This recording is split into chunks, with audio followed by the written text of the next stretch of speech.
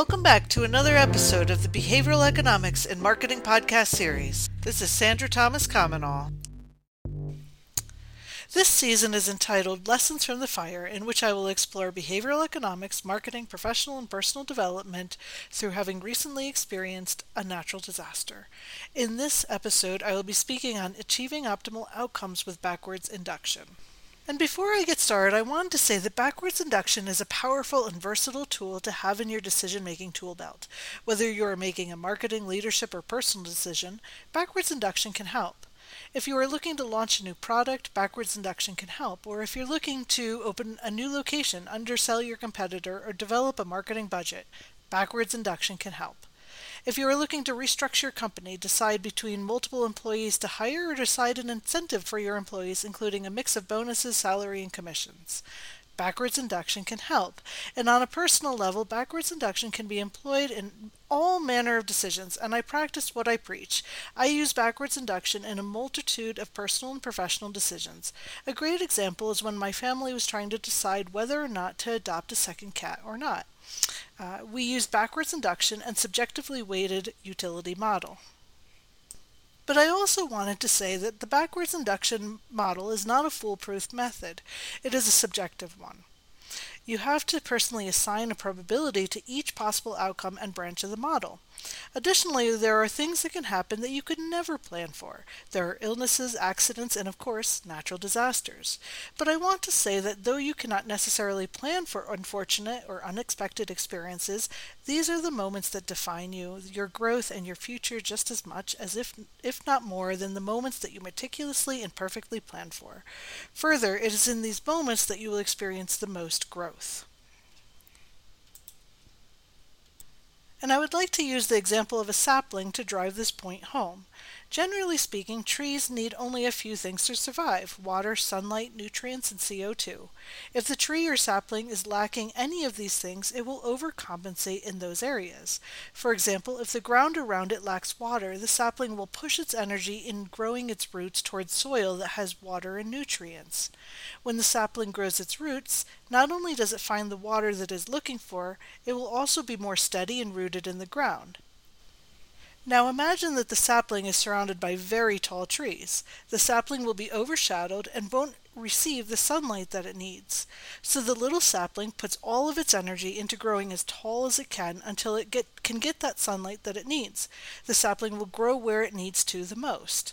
The key is that it doesn't put all of its energy into growing in one direction and ignoring its other needs. Just as the sapling grows in distress, so do people. The more that we are pressed, grow. But where we can and should use backwards induction to make the most out of bad situations and to grow in the most in every direction.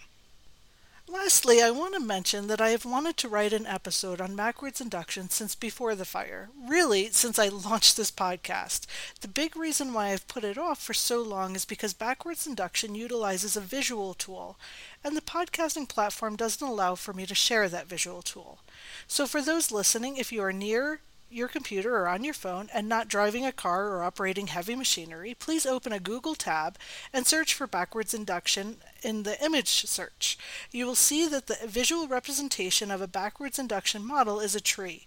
This visual will help you to better understand how to apply backwards induction in your personal and professional life. So jumping in, what is backwards induction? Backwards induction in game theory is an iterative process of reasoning backward in time from the end of a problem or situation to solve finite, extensive form and sequential games and infer a sequence of optimal actions. In other words, backwards induction is the process of reasoning backwards in time from the end of a problem or situation, a sequence of actions that will result in the most optimal outcome. So how can we apply this to marketing?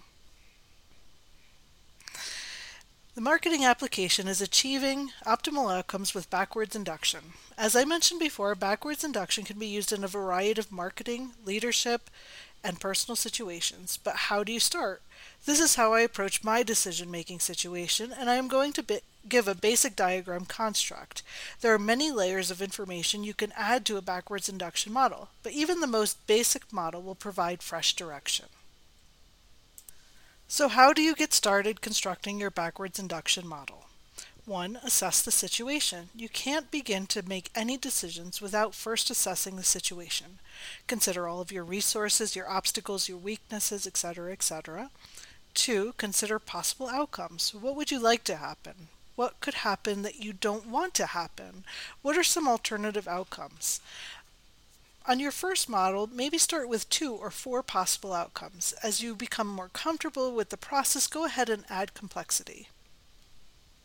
Now, from those possible outcomes comes number 3, move backwards one step. What has to happen in order for outcome A to happen, and what has to happen for outcome B to happen? Do you need additional resources, money, staff? Is it a timing issue? And 4, continue to work backwards with each step, bringing you back to your current position. Keep in mind that one of your branches may have additional levels, as additional things need to happen in order to achieve that outcome. Now 5, assign a payoff amount for each individual branch of the tree, starting with your current position and ending with all possible outcomes. Keep it simple. Maybe use a scale of 1 to 5, 1 being very low payoff and 5 being the highest payoff. Or if you need more complexity, use a scale of 1 to 10. As you become more versed in backwards induction, use whatever scale you would like. You could even use 1 to 1 million if it makes sense. And negative numbers can also make a lot of sense in backwards induction. Now 6. Assign an according probability for each payoff. For example, you might assign a 1 million utility or payoff to winning the lottery, but what is the probability of actually winning? And 7. Then multiply your payoff by your probability. Let's take an example. So let's say you are a travel company that specializes in Japan travel and you are looking to launch a new product of self-drive vacations in Japan. You would start with the end of the problem, and let's say we have 4 possible outcomes. 1, you launch the product and your competitor does as well.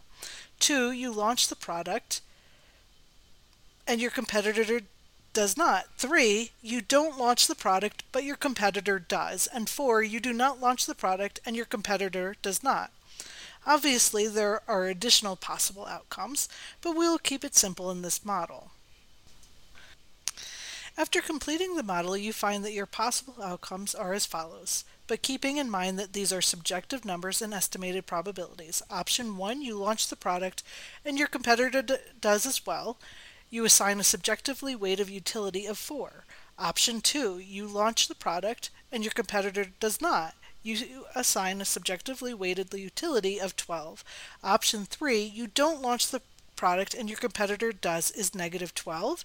And 4, neither launch, that's a negative 1. In this example, launching the product will give you a higher expected utility than not launching, regardless of whether or not your competitor launches the product as well. Therefore, time, budget, and other constraints in mind, you would launch the product. And as I mentioned, it isn't difficult to think of complexity that can and should be added to the simplistic model. For example, you could launch the product but it doesn't do well, or whether you launched it or not, travel to Japan could take a dive due to global pandemic, flight restrictions, earthquake, tsunami, or even a nuclear disaster. You could launch it at a higher price than your competitor or a lower price and the implications from that.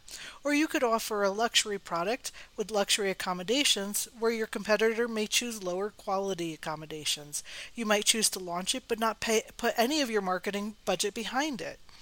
A simple model is a great start, but decisions are complex, and the more you get accustomed to this style of decision making, the more complexity you will be able to add to your model. Wrapping it up, understanding how we as humans make decisions is an important part of marketing. Behavioral economics is the study of decision making and can give keen insight into buyer behavior and help to shape your marketing mix. Backwards induction in game theory is an iterative process of reasoning backward in time from the end of a problem or situation to solve finite extensive form and sequential games and infer a sequence of optimal actions. In this episode, I considered achieving optimal outcomes with backwards induction using examples of when this type of decision-making process comes in handy and the basic steps to create a backwards induction model. If you are enjoying the Behavioral Economics and Marketing podcast, please leave us a review, like it, share it with your friends and family, and follow us online. Thank you for listening to another episode of Behavioral Economics and Marketing. This is Sandra Thomas Kamenau.